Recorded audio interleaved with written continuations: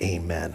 All right, with that said, would you please give a round welcome to our beautiful Miranda Hansen.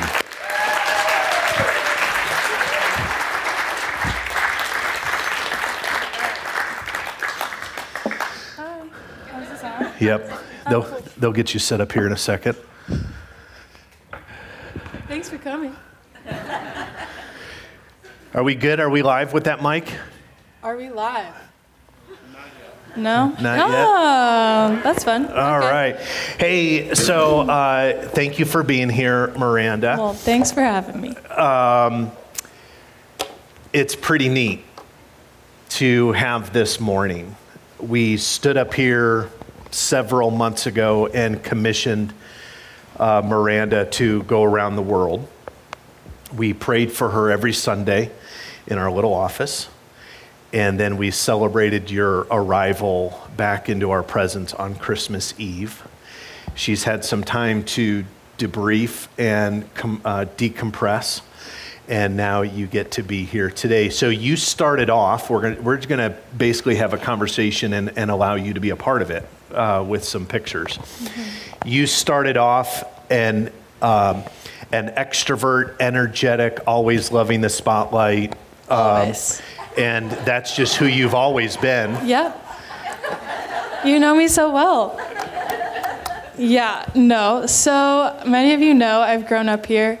Very shy, very introverted, did not like attention, never wanted to be in the front, in the center. That's more my sister's gig, Julia. That's not my thing.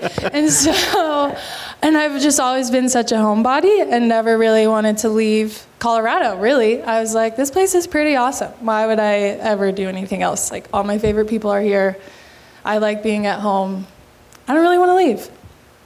But then God happened, So God calls you to something, before we get into the details of your trip, he calls you to investigate and eventually follow through with YWAM, which some people might not know what YWAM is, and a DTS. Many people don't know what a DTS is. So before we get into the details, help us understand what you signed up for. Yeah, so as I was in college, I started to really grow in my faith and make it more my own.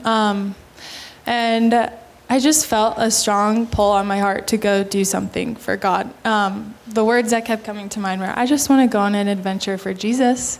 And I didn't know what that would look like, but I knew I wanted it to be longer than just a couple weeks. I wanted to do something with healthcare because I've really been feeling called to go to nursing. And so I was just looking at different options. And one time, there's a lady named Angie Shevland, and she's pretty awesome. She used to be around here. And she came to mind. She used to babysit me sometimes growing up, and she's really involved with YWAM. YWAM stands for Youth with a Mission, and it's an international missions organization, and they're all over the world. Their purpose is to know God and make God known throughout the nations and personally in our own lives. And so I just thought of Angie, and I thought, well, I'll just look up YWAM and see what they've got going on. And the first page that I looked on Google said, go on an adventure with Jesus. And I was like, all right, I think this is what I'm supposed to do. And so the program, the introductory program for YWAM is called a discipleship training school. And what that looks like is you spend 3 months in what they call the lecture phase, where you grow personally in your relationship with Jesus. And each week has a different spiritual topic, ranging from hearing the voice of God to the nature and character of God, or the father heart of God, or what does lordship look like. And so each week was really intense, but I learned a lot, and it was really transformational in my own life. And then the second part of that is called outreach, and so you go into different nations for 3 months. And so I found one that was medically focused, and it was in Australia. And so, because DTSs can have different focuses, there's one in Denver with a skiing and snowboarding focus. How cool is that? Wow. They go to, So mine was medically focused, and it was in Australia, in Perth, Australia. So you could either go to Africa or snowboard? Yeah. All for Jesus. They go to the X Games and share about Jesus. I'm like, that Anybody Really like rough. to join me on that mission trip?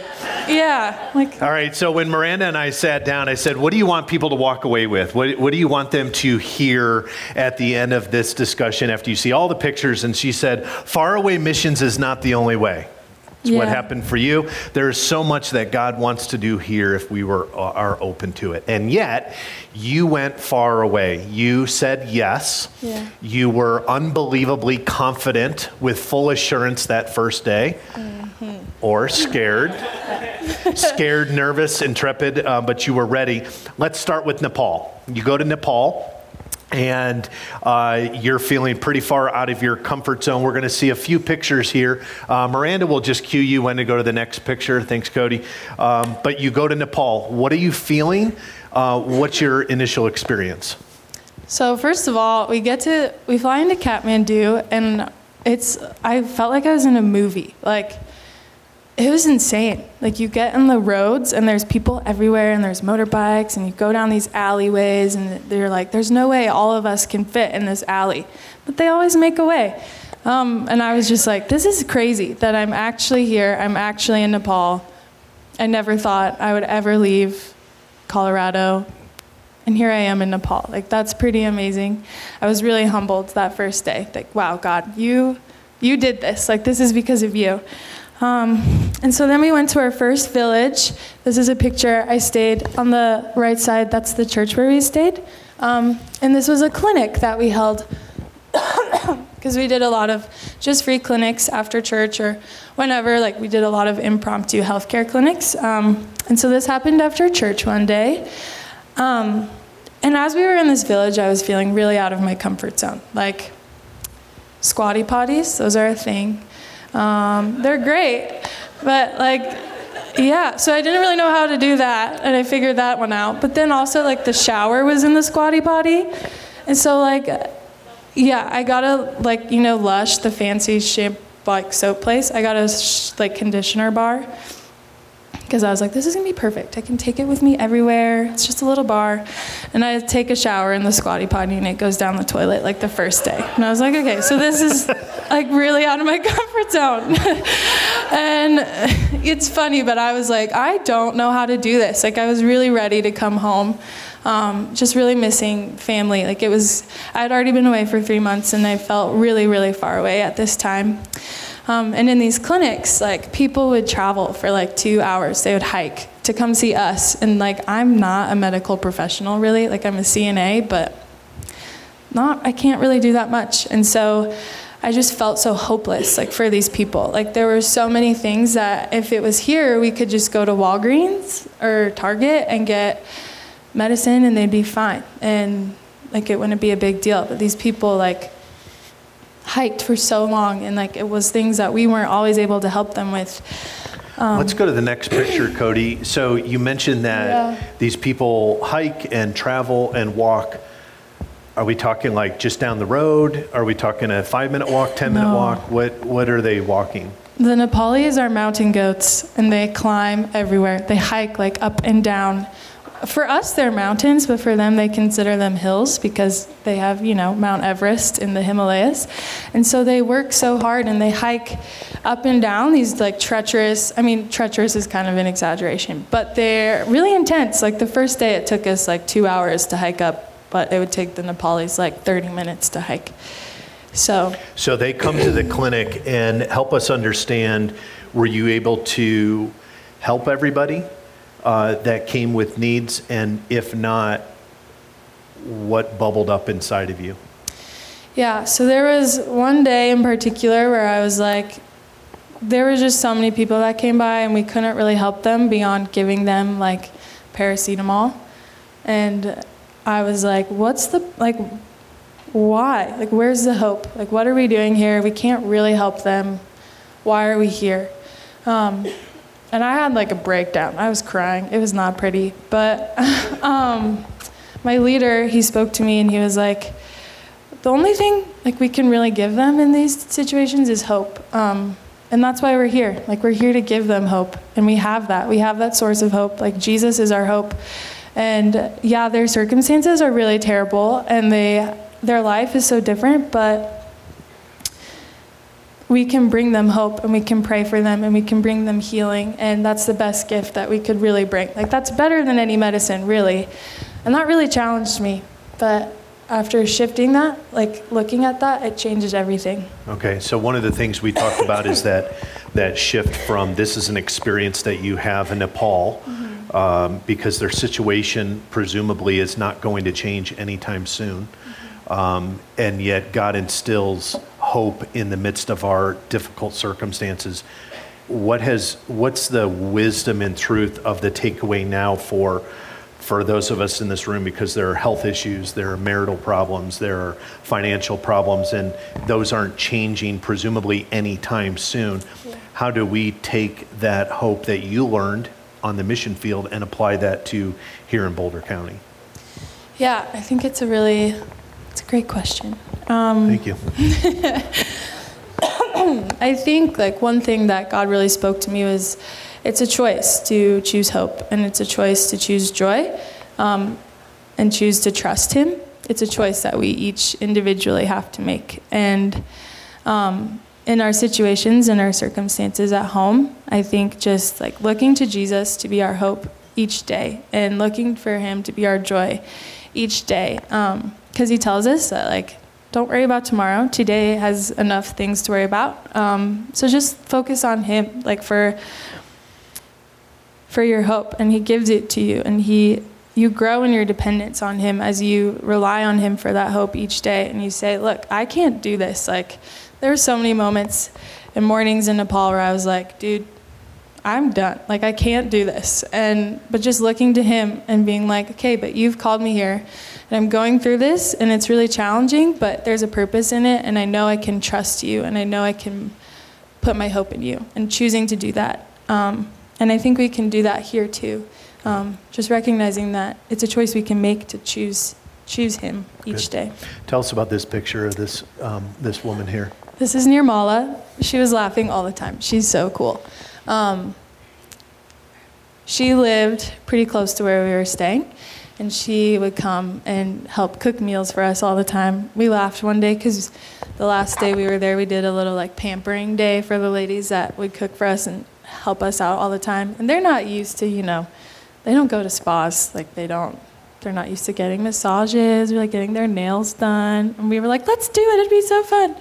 And we laughed because she walks up, she's like carrying this axe because she was just working in the field. She's like ready for a spa day. But this was at a healthcare teaching, because we did a lot of just like simple healthcare teaching, how to really wash your hands, how to prevent diarrhea, how to cure treat diarrhea, stuff like that. So this was at one of those, and just the joy, like you can see on her face, just so much joy. It was really incredible. The next picture shows just how hardworking they are. Like, there were so many women, especially a lot of the men in Nepal go to Malaysia to find work, and so it's really just a lot of women working and farming and working for their families. And so this was one of them.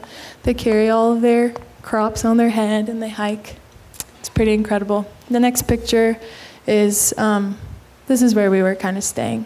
So we would hike along these roads, and it was really beautiful. Okay, tell us about this next picture. There's a story. This man, he was so sweet. He would come to us at church, and he was the mother, actually, of one of the ladies that would cook for us all the time. And or the father. Did I say mother? You're good. I meant father. Understood. They do things different. Yeah, so he's the father, not the mother, of the ladies that would cook for us. And the first night, each night we were there, we would do like what we called house fellowships with the believers there, and we would share stories and encourage them and pray for them. And this man, he was in so much pain in his back, and we were able to pray for him one of those first nights in house fellowships. And he wasn't completely healed, but he still had so much joy, and he found the strength each day to come and to serve. And he would sit at these clinics and just like communicate and encourage the other believers there and other people. And I don't know, I just think he's a testament to like how hardworking they are, and how there's just a lot of love and community there. So this is one of your first experiences. You're in Nepal. Immediately off the bat, you're homesick. Your heart is broken. You're wondering, where is the hope in the midst of all this? What difference can we make? We can't even help everybody that walks 2 hours to come to us. We have to send them home. God puts it on your heart. There's joy somehow in the midst of this. I meet you. What verse did he bring to you while you're there in Nepal? Yeah, in James, it talks a lot about perseverance. It says, "Consider it pure joy, my brothers and sisters, whenever you face trials of many kinds, because you know that the testing of your faith produces perseverance." And so, life is really hard over there, but it doesn't mean there's no joy, and it doesn't mean that despite their circumstances, they still find life. And they have it to the full. And I think just knowing that when you go through those circumstances, and if you choose to put your trust and your hope in Jesus, it produces a stronger faith. And I think that's always worth it in the midst of the struggle, because you grow closer to God, and that's unlike anything else. I don't know if that makes sense. So you finish up with Nepal, you're heading to Tanzania, you get to Tanzania, and you are able to, again, utilize your spiritual gift of extrovertness. Door-to-door evangelism, My right up your alley. favorite. Yeah. Go talk to strangers that you don't speak their language. That's So great. good. So you get to Tanzania, and yet God met you in Nepal in trying to find joy and hope and purpose, and really, the way I interpret it, really solidified this right off the bat when you get to Tanzania with this story. Let's put this picture of these kids up here. Aren't they beautiful? They're so sweet. So help us understand. You're there doing door-to-door evangelism. What happens? Yeah, so evangelism is something that I never really liked at all. Really not a fan. Because I was really introverted, and I think when I was in Nepal especially, just seeing how exciting it can be to share your faith and share about who Jesus is when people need to know. Some people just have never heard. Being able to want to share that with them for the first time is such a privilege. And I think when I was in Nepal, I really came to understand wow, this is something that I was actually created to do. It's not just something that he calls me to do, but it actually brings me a lot of joy. And so this day was one of my favorite days ever. So we were doing evangelism and sharing about Jesus, and our translator was like, all right, well, let's just go into it was a little community of houses. And we walk in, and we're white, so people are automatically really intrigued by us. And this lady peeks her head out of her door to see what we're doing, and she invites us. And something about Tanzania and Nepal both is people are incredibly hospitable, and they're just always so welcoming and willing for you to come and sit and talk with them. And they just pull out chairs and they bring you tea, and they're so ready to talk. And so that's what happened here, and we were able to kind of talk with the mom and encourage her and pray for her. But while we're doing that, there's a bunch of little kids running around, these little ones. The one on the far right is her son, and the other ones were just neighbor kids, but they were all around listening to us. I was playing peekaboo with the one on the far left while we were all sharing. And as we were praying for the mom, I just really, really felt to ask if the kids if they wanted to hear the story of Jesus. Okay, let's stop right there just for a second. So you're there kind of following orders, if you would. We're here to do door-to-door evangelism, primarily to the adults, and you have a moment where you feel prompted. Yeah. Normal for your character to hear that and then respond to it so boldly, or outside of character? I think it's something that I'm learning was always there, but I was not always responding to. I think God speaks to us a lot, but we're not always listening, and we're not always ready or willing to go do what he would tell us to do. And so I think for me, this was really not something that I would do very often. I would feel prompted by God, but I would be no, I don't think that's going to happen. Not today. Maybe tomorrow, not today. And so, but this time I just really was no, this is what God wants to do. And so, just really tried to be available for God in that moment and just say yes to whatever he would say. So that's what happened. And This has only happened a couple of times in my life where I started sharing, and I don't remember at all what I said, but it was really God speaking through me. And it was so cool to just see their hearts and their eyes come alive. What did you share with them? I shared with them about Jesus and about how he is with them all the time, and how I think one thing that I really felt that they needed to know is with him, you don't have to be afraid, because there's a lot of brokenness in Tanzania and in schools and in families. Just saying, look, he's with you all the time, and you can have him with you all the time in your heart, and you don't have to be afraid. And so if you go to the next picture, there they are, praying for Jesus to come into their lives. It's just such a privilege to be able to do that and be able to be the one to share about who Jesus is with them, and see them just invite him into their hearts, because then they don't have to be afraid anymore because they have Jesus with them. Getting weepy, but it's really cool. So did you have this expectation when God prompted your heart of, hey, maybe we should share with the kids? Did you have this feeling of, I'll share, they'll accept Christ, that'll be a great picture and a great victory for God?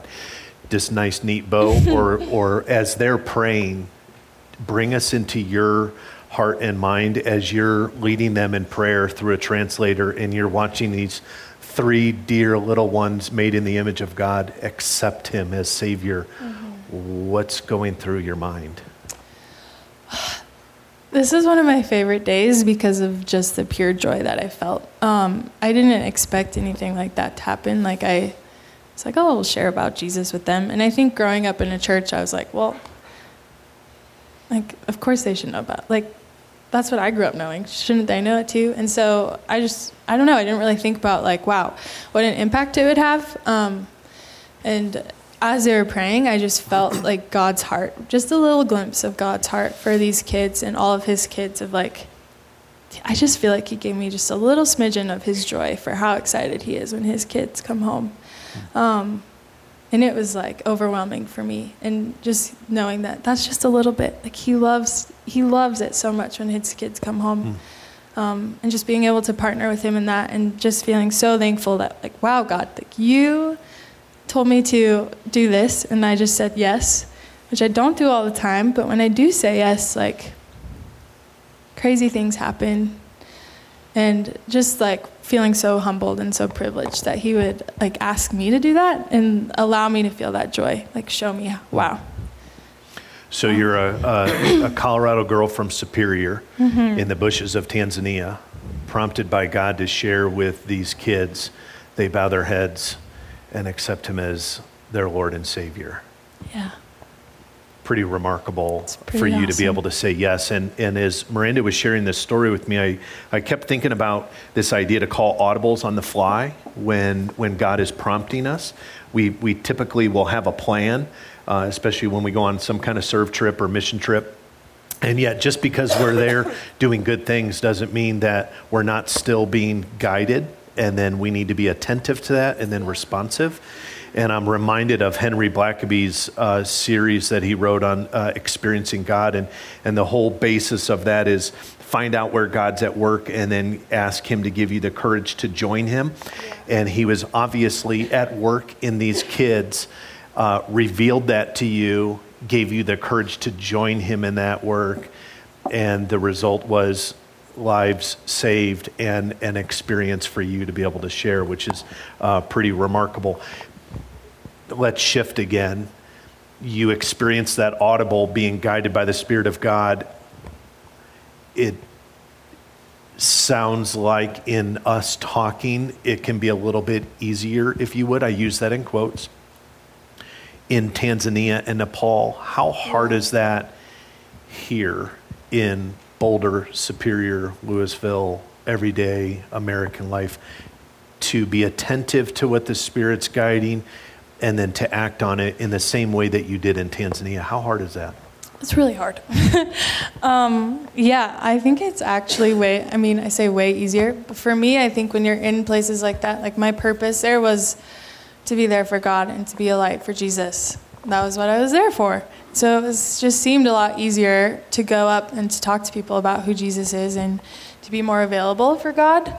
But as I come home, I find myself getting stuck in my routines and having my own, my own plans and my own thoughts, and not always inviting God into, okay, what do you want me to do today? Or what do you want me to say? Or how do I be available for you in this moment? And I think it's hard too, because sometimes it just feels like people aren't as open to hearing about God here. And we are all we're very independent here. We're very independent. And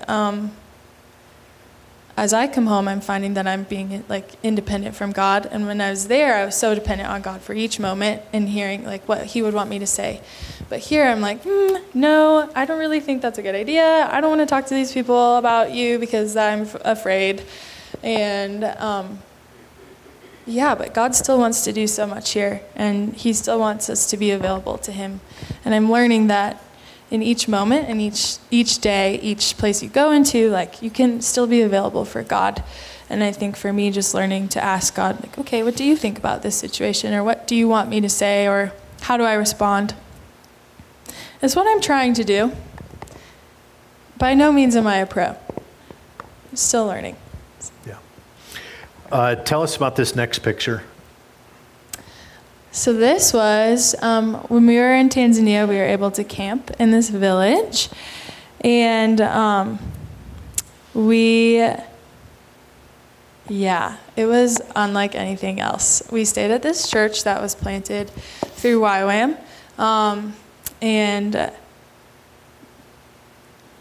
It challenged me a lot, because when we were there, this was the church. It's just tin walls. They hang some colorful fabric in there.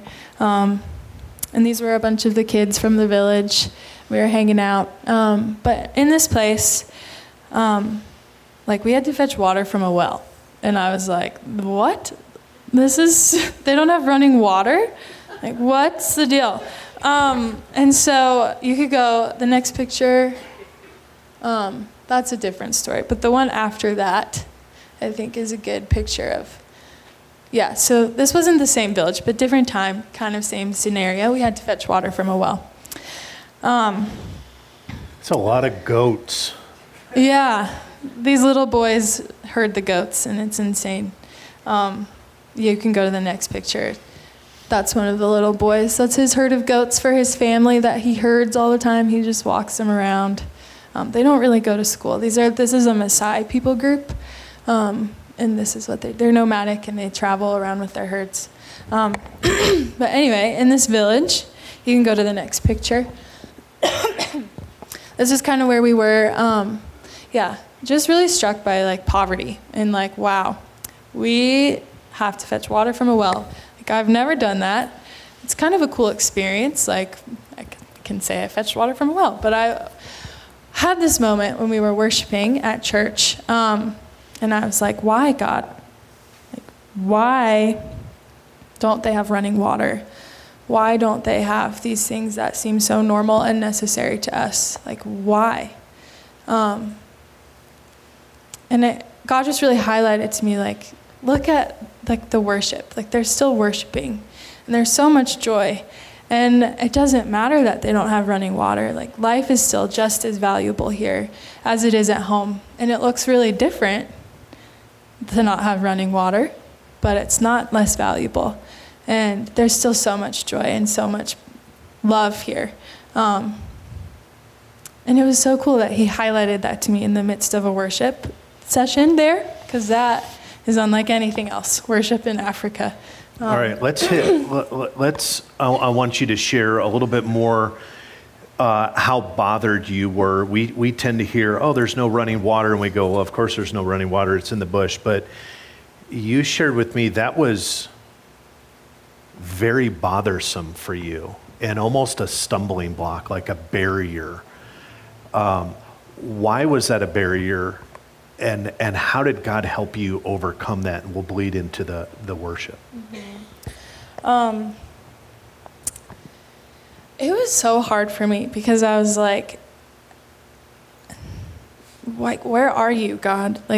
this seems like something that we should all have. Like we should all have access to water. Like we should all have access to running water, clean water.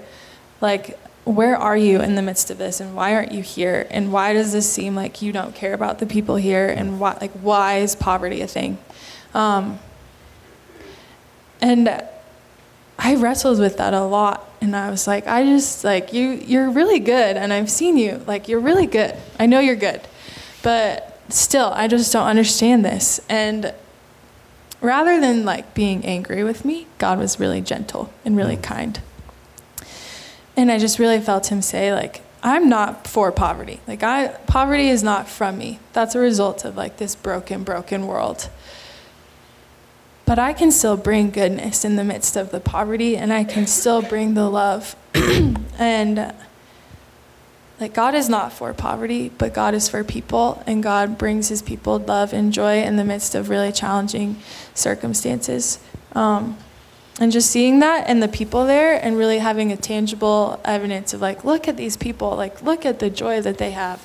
Even though they have to fetch water from a well, even though their houses are really tiny and they all live in one little room, and even though they have chickens everywhere. Like, one time we were in this house and these chickens like ran across the table, and I almost had a panic attack because I don't like birds. Anyway, like, they just... What do you have against birds? I just hate they're freaky. Don't like them. Most people, it's like snakes or spiders. Snakes are another thing. We'll get there later. But This is not, don't love birds. Anyway, just like, even though they have like their lives look so different, but they're still so valuable. And God really values his children, and he loves them so much. So we're going to have to unpack the bird thing with you on another date. It'll be like a counseling session. Yeah. God meets you in your kind of despair of brokenness, feeling for the people. He meets you in worship in this place. Help us understand worship. I'm assuming it's very similar to our worship. Just the same. Okay.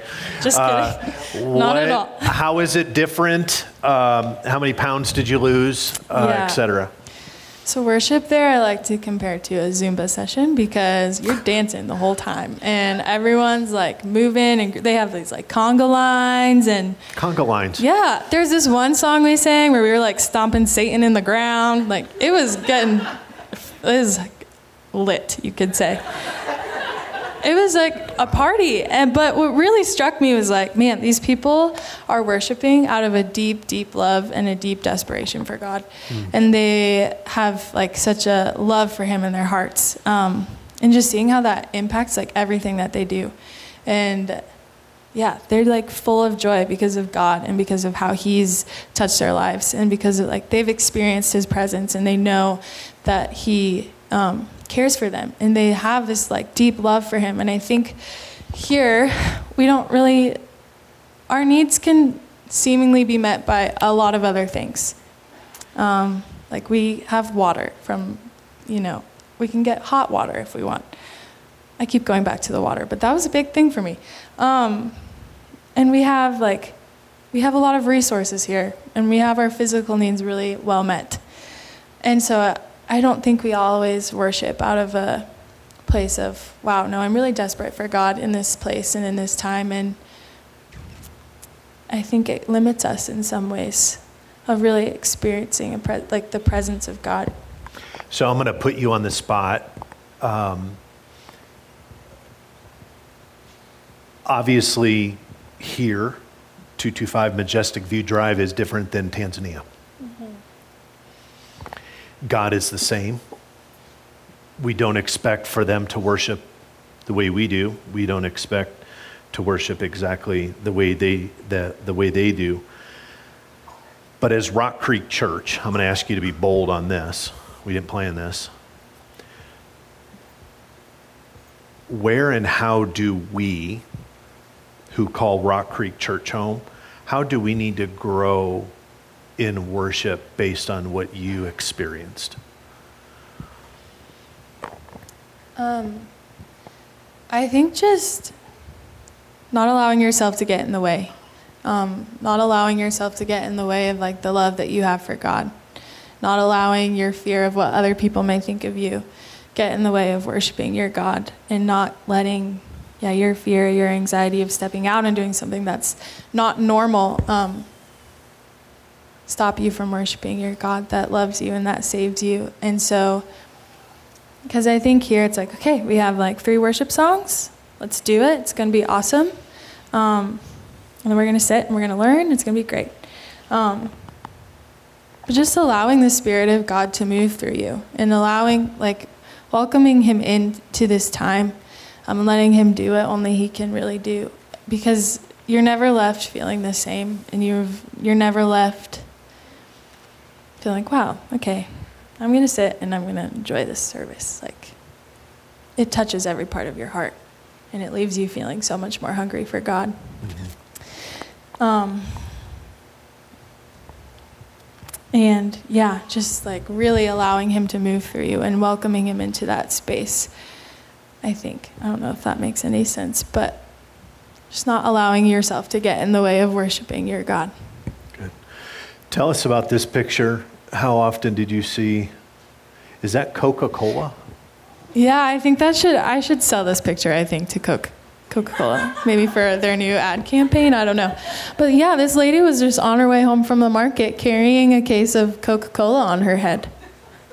Like, one time I saw a lady carrying a table on her head, and I was like, I can't even walk without anything on my head. I fall a lot. I don't know. I'm pretty clumsy, but these people have it figured out. Is there any spiritual meaning behind this, or you just highlighted the fact that she's carrying Coca-Cola on her head? Well, mainly the Coca-Cola, but I think also just, like, there's so much strength there in everything that they do. Like, they just have so much strength. All right, so we finish up in Tanzania. We're going to Australia. Yeah. Come with us. We're going to go to Australia.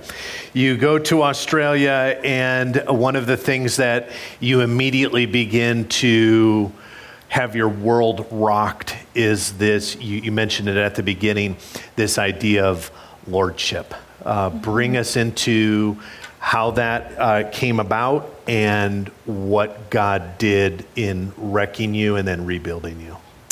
Yeah, so like I kind of mentioned before, each week we'd have different topics at YWAM, and one of them was lordship. And I had no idea what that meant. I was like, lordship, that sounds fancy, not sure, sounds fun.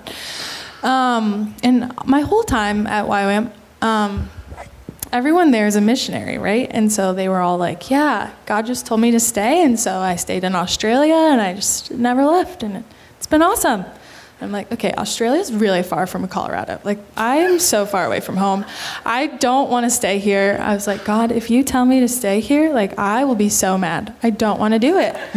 Like, it's so far away. And I just thought that was normal and just kind of like held that back from God. I was so afraid, like really, truly afraid that he would call me to live in Australia or to do missions full time somewhere where I would never be able to talk to my family again, like really afraid. And then we came to the week of lordship, and yeah, I was wrecked each day. Lordship basically is like looking at what does it really mean to have Jesus as the Lord of your life? And what does it look like to have him on the throne, like him calling the shots basically, and not yourself? And I was like, well, I'm here, aren't I? Like, I came to Australia for you. Obviously, you're on my throne. Did you do it with that kind of sass? I should have, but I didn't. I'm sure he would have. I think he would have liked it. But no, like, I was on my throne for so long, and it was all about me and what I wanted to do with my life, my plans, and also my family. Like, I love my family a lot. But I realized, like, wow, I really put them in front of God in everything. That's why I didn't want to leave, because I was like, that's really far from my family. I don't want to do that. Sorry, I can't look at you, because then I really cry. And I was like, why, God? Why would you ask so much of me? Like, why would you want me to live so far from my family? Granted, he never asked me to. He never asked me to, like, move to Australia and never see my family again. But it was just the idea of it. I was like, why? Why would you ask so much of me? And I really wrestled with that. And I really wrestled with is Jesus even worth it? Like, why is this worth it? Why is, like, living for Jesus with him on my throne, why is that worth it? And then I came across this verse. It's at the end of the slides, but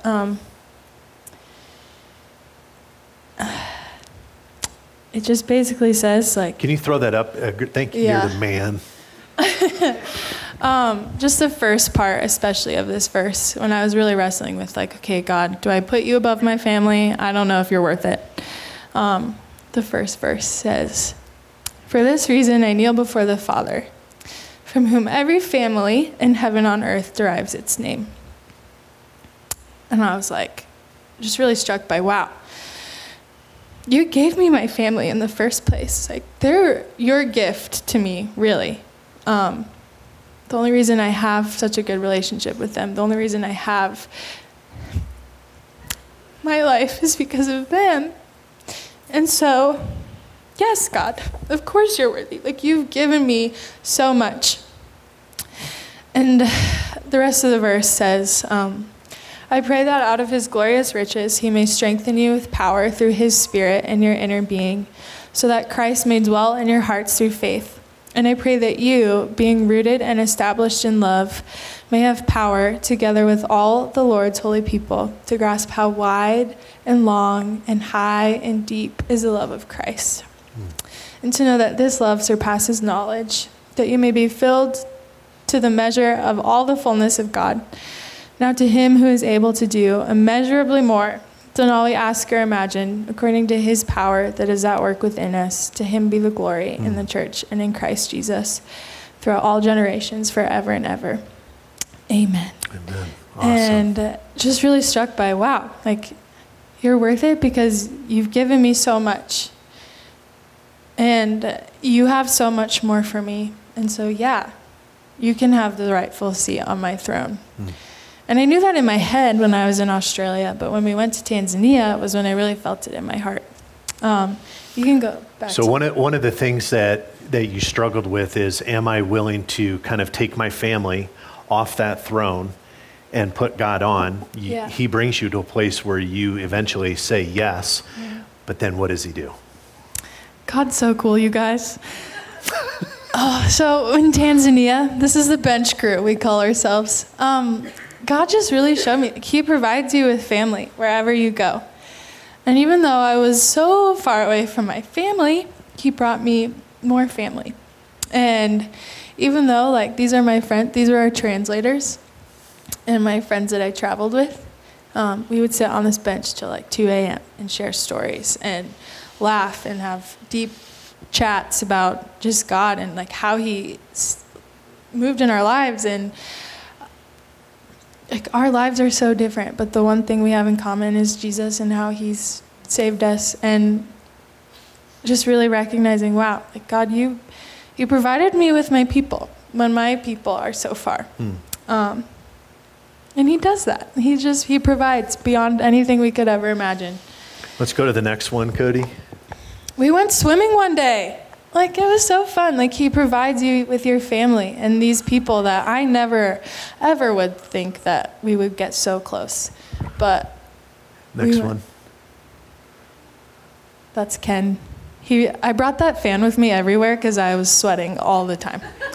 3 months straight, I sweat. I can't believe we didn't put one of those pictures up. You have some great sweat pictures. Oh, yeah. This dress, okay. So I didn't wash it really at all while I was in Africa. That's good. Yeah. It's just you have to hand wash it. It's heavy. I was not feeling it, not ready. And then I get to Australia and it smells so bad because I've sweat in it for so long. But I washed it now, so I smell good, guys. That's great. It's hot there. Anyway, yeah, we were playing with my fan. Can you hit that next picture? This is the lady on the far left. She made my dress. Her name is Ruth. The dress you're wearing now. Yes. Tell us the story behind her. So I think this is a really strong example of what lordship looks like, not just in my life, but just seeing it in someone else's life and really living it out. This is Ruth, and those are her 3 daughters. One of the reasons I had this dress made was to support Ruth and her family. Ruth had an incredible encounter with Jesus, and I don't know all of the details of the story, but he was worth everything to her. And her husband was a strong Muslim man, and he said, well, you have to choose between Jesus or your family and your kids. That is not something that I would ever want to choose. She chose Jesus. And so she lives at YWAM, and she wasn't able to see her kids for a long time. And I was able to sit with her and talk with her one time about just like what that was like. Like, what was it really like to leave your family and leave your kids to pursue Jesus and knowing that he was worth it? And she was like, it was really hard. Like, really, like that's hard. And she was like, but I have so much peace, and I know God's going to bring my kids back. And God was opening doors for her kids to come home. And we were there right before her kids were going to be able to come back and visit her, because her husband finally allowed them to come visit her. And she didn't have a lot of money. Like, she didn't have money to really pay for them to come to her. She didn't have money to pay for them to do fun things. But she was a seamstress, and so we all got dresses made. And like, this dress was like $20 US, but it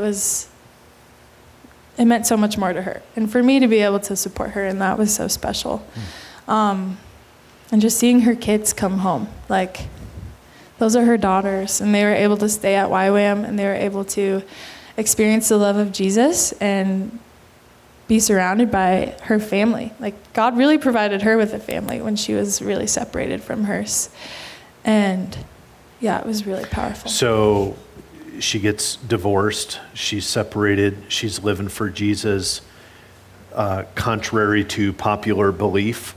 How is God now using her with her ex-husband and his new wife? Yeah. That's crazy. Tell us. Yeah, so in these moments of sitting with her,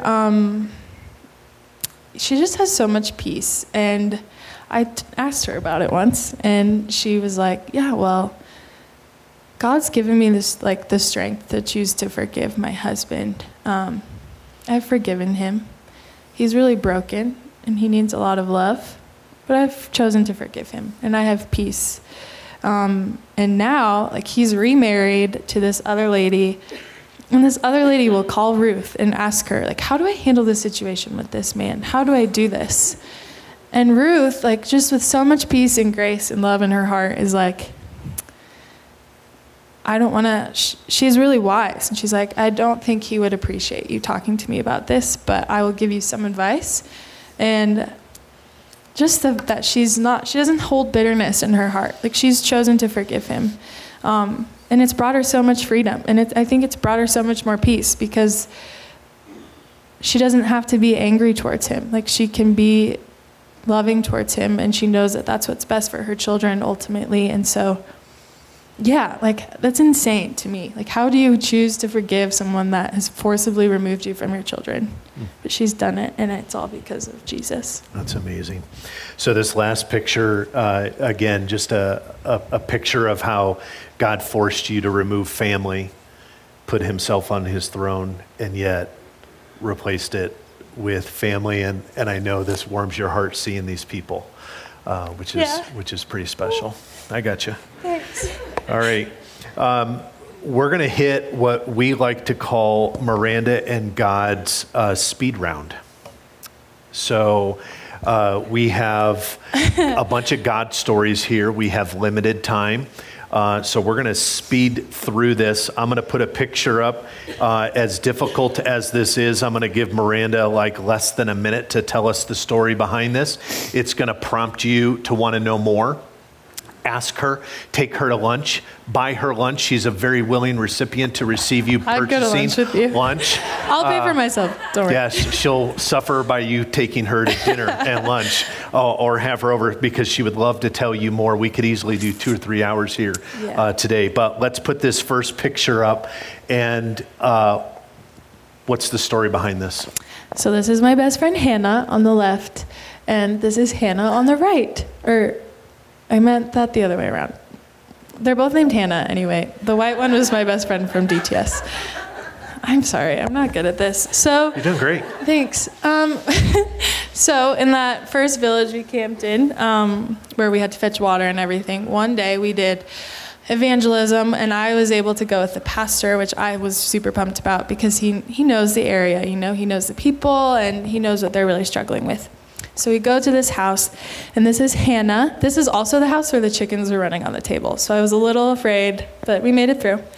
And Hannah, when we first get there, she's just really like ashamed. She doesn't want to look at you in the eye.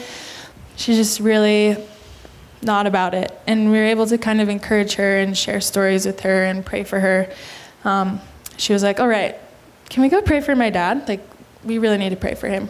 So we walk into the next room, and there's her dad, and he's laying on the bed. And it turns out he's been paralyzed for 6 years. He hasn't left his house.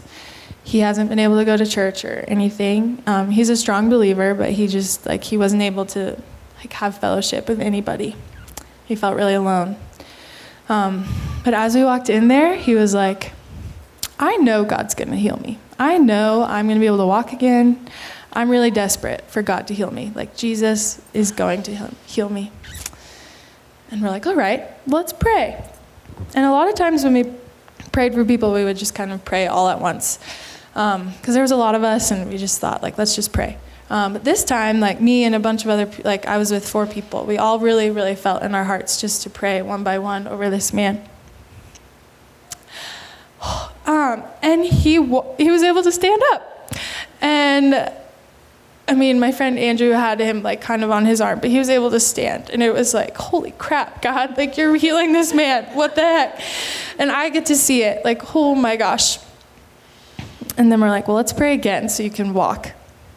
And so we pray again, and just the story of the friends lowering their friend down to meet Jesus on the mat and just saying, get up and walk. That's what we were praying over him. And he was able to walk. Just amazing. God's so cool, and he's so powerful. And I think we often think, well, that happened in the Bible when Jesus was here, but that doesn't happen now. But it does. And he's still so powerful. He's the same God, and he does it all. He can do it. And so this was afterwards. Hannah has a beautiful smile on her face. She was in the room when her dad was able to walk again. All of her kids were in the room. And just seeing the pure joy she had on her face was amazing. And yeah, so that's one God story. That was pretty radical. To him be the glory. Yeah. And you do a great job keeping it within a minute. So that's awesome. Sorry, I don't know how you want me to do it in a minute. The next one I can do pretty quick. So we don't have a bird picture, but we do have this. This is a black mamba. It's the deadliest snake in Africa, and I touched it, long story short. I was doing my laundry. It was in the window. I found the snake. I felt it on my hand. The African men came in and beat the crap out of it. And then... That's too crap. It was so crazy. But I survived. I texted my family, and I was like, I almost died. They didn't like that. They didn't like that I said that. But I was If you are a child and you go on a mission trip, do not let the first phrase be, I almost died. Say something like, hey, I did laundry today, and I almost died. Don't lead with that. Yeah, sorry. So the Black Mamba, Miranda has video of the during and after of the killing of God's creation. We can watch it later. Okay. All right, so that is a fun story. Let's put this next picture up. What looks like prayer? You're in a room. What's going on here? So this was in Nepal. The second village we went to in Nepal was really, really spiritually dark. And I never really knew what that meant until I was in an environment that really was really spiritually oppressed. And this lady, we were there. I'm trying to do a better job at speaking quickly. I'm sorry. You're great. And we were at a house fellowship, and this lady comes in. We're all kind of talking, and she's like, I don't believe in Jesus, but if he heals me, then I'll believe in him. And we're like, okay, well, we'll pray for you. Let's pray for you. Because she had a lot of pain, all throughout her body. And as we were praying for her, she falls backwards. And we're like, what is going on? Like, this is crazy stuff. But we're just praying and speaking life into her and just seeing how, like, she was able, like, her pain was gone. And I think in the Bible, like, Jesus tells his disciples to, like, pray for healing and cast out demons, basically. And I don't know what was happening with her. And that's a big, scary term. But there was something happening inside of her spiritually. And I think that happens to a lot of people in Nepal. And I think spiritual pain can manifest itself in physical ways a lot. And she was free of pain after we prayed for her. And she became a believer, and it was crazy. So there's a darkness and an oppression in Nepal, and Yeah. you guys fought that. This picture kind of gives a glimpse. This next picture, Cody, looks like a playground, looks like a gated gazebo. What is this, though? This is a temple. They have temples on top of, like, every mountain in Nepal, every hill. And people have to climb up to the mountains and worship their gods. And so we would sometimes hike up to the mountains and pray to our God in front of the temple. Because Jesus wins the victory, you guys. That's right. It's pretty awesome. And it's really heartbreaking to see people, like, worship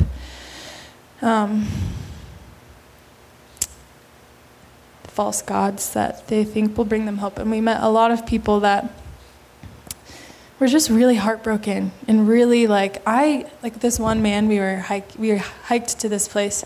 We were kind of praying, and this man heard us, and he came up and he was like, what are you doing? Like, what are you doing?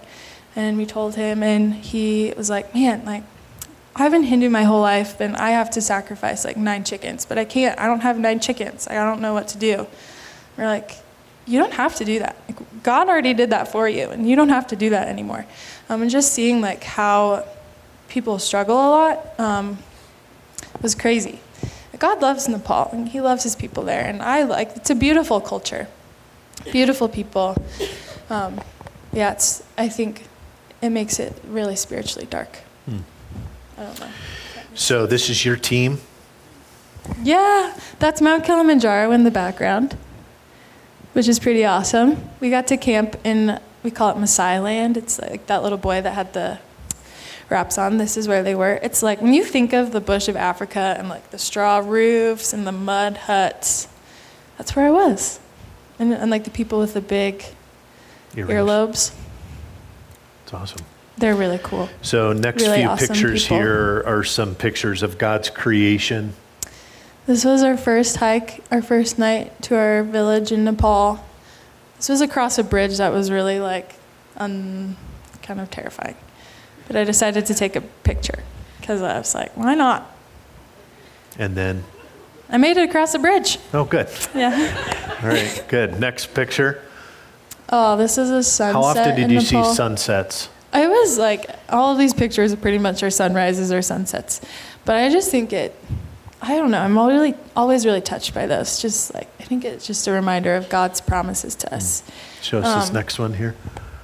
This is in Africa. Just the sunrise. It's so beautiful. And this next one, Cody. Similar to the one, like, just the colors in the mountain. Like, his creation is so beautiful. And we get to experience it everywhere we go, which is so cool. Here's a picture of a couple of kids. These were my little buddies in Did you Nepal. teach them that? Yeah, I was doing that, and then they were trying to imitate me. But it was fun. I've seen your dad do this in a few pictures. These kids, well, the one on the far right, that was the... I went to college, believe it or not. I just also, like, it's backwards, you know? I don't know. Understood. So, yeah, it's hard. He was the pastor's son, so he was there all the time, and he was so fun. And these other kids were, like, the neighbor kids. And that's one thing about Nepal, which is really cool, is everyone kind of raises each other. Like, there's just a strong community culture. And so these kids would come and play with us all the time. So tell us about, I've given him the name, this next slide, Captain Underpants. Oh, wait, go to the next one. Next slide. There we So go. this kid, Look at he's those so eyes. sweet. He would always show up, and he was just never wearing pants or underwear, just really naked. And my friend Andrew, he was our leader, he always, before he leaves on a trip, he's like, okay, God, what's one thing that I'm not thinking of that you want me to bring? And God told him to bring an extra pair of underwear. He was like, interesting. Okay. So this kid comes up, and he's also really sick. And you can't really tell in the picture, but yeah, it's kind of neglected. And Andrew's like, I brought an extra pair of underwear, and I think it was for this little guy. And so he puts on his underwear, and he like pins it so it fits him. They're like pants on him. And just seeing like, yeah, I don't know. And then, the next day he comes back, he's not wearing any pants. So it's like, okay, did that really do much? But just seeing like what it looks like to have a childlike faith, I think in these kids a lot. That's one thing that God really showed me was, wow, just really depending on your Father, really depending on him and trusting in him.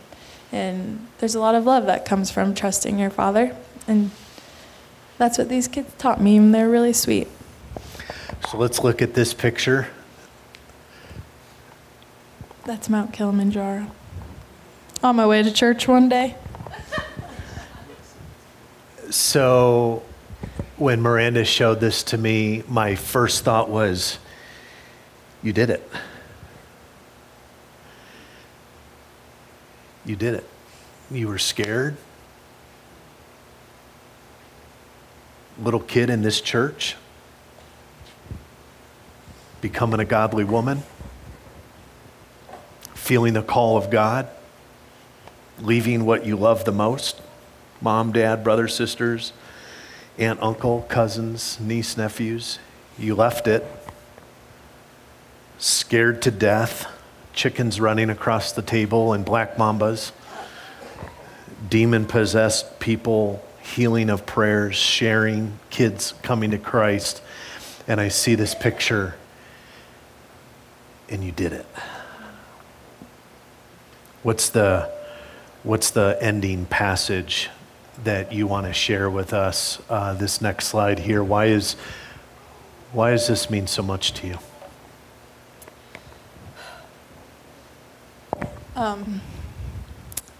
Yeah, I never thought I would be the one to do this at all. Like, I've always been really shy. I never thought this would be my life. But God did it. Like, I said yes, but God really did it. And just coming home and looking at wow, so God really did a lot in me and in my life when I was away. But how do I, what does that look like here? And how do I come home, and how do I live like that here? And how do I invite that into my life here? And this is one verse that really stood out to me, especially in the Message version, because I think it just makes it more understandable sometimes. It says, "You are the light of the world. A town on a hill cannot be hidden. Neither do people light a lamp and put it under a bowl. Instead, they put it on its stand, and it gives light to everyone in the house. In the same way, let your light shine before others, that they may see your good deeds and glorify your Father in heaven." So he wants us to be a light. And yeah, I went and I did it. God did it. And I saw really cool things. But it doesn't end there. And there's so much more that God wants to do here, if we let him, and if we say yes to him. That God has so much more for you. He really does. And that's something that I'm learning to trust now that I'm home. It's okay, that was the best time of my life. That was the best season. But there's still more. And God still wants to do so much more in each one of our lives. And we don't have to go to Africa. We don't have to go to Nepal to do that. It's really awesome. It's really fun to be able to do that. But we can do that here when we say yes to him. And when we say yes to being the light of the world. And we say yes to letting the light of Jesus shine for other people. Because our world really needs Jesus. And yeah. Miranda, you are a beautiful, godly woman with an incredible heart that God has shaped after himself. You are courageous and bold and strong in ways that are above and beyond you. I am privileged to call you sister and friend, and honored to have you in my life. As a church, we are honored and privileged to have you share with us your experiences. And I believe I can say on behalf of God, well done, good and faithful servant. We are very, very proud of you. Would you please give Miranda a round of applause? Thanks, guys.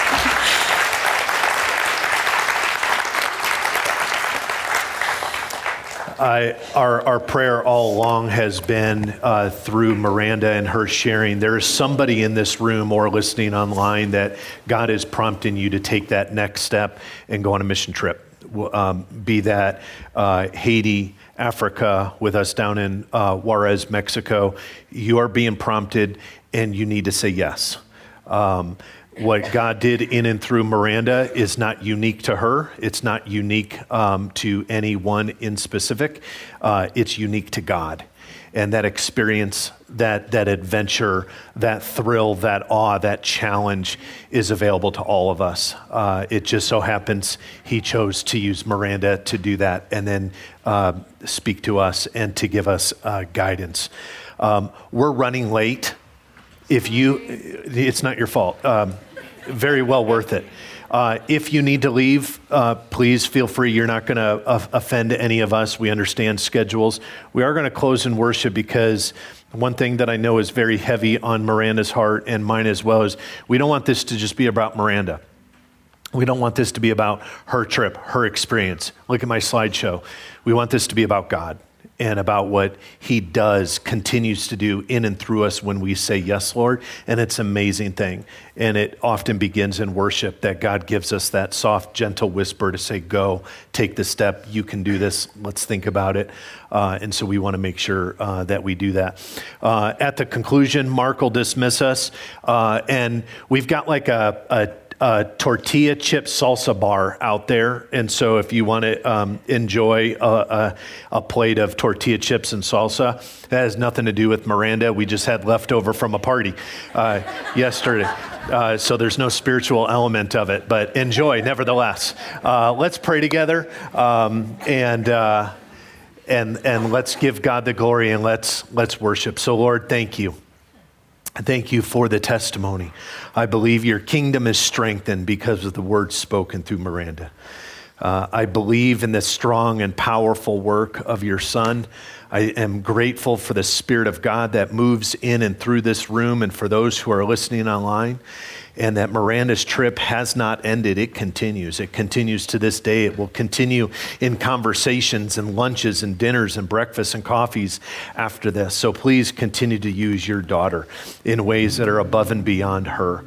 Thank you for her faithfulness to say yes through fear and trembling. We think of that verse, continue to work out your salvation in fear and in trembling. And what an example that we had here of a young lady who grew up watching and observing church and then says yes and experiences the thrill and the awe that comes with saying yes. You are not just on pages in the Bible. You are not a figment of our imagination. You are not just something made up. You are the living God, maker of heaven and earth. And you continue to save, you continue to move mountains, you continue to speak, you continue to draw, and you continue to heal. And so we give you great praise and glory and honor. May you and you alone be lifted high as we worship you and end our morning. For we gather and we've done all of this under and for the name of Jesus Christ.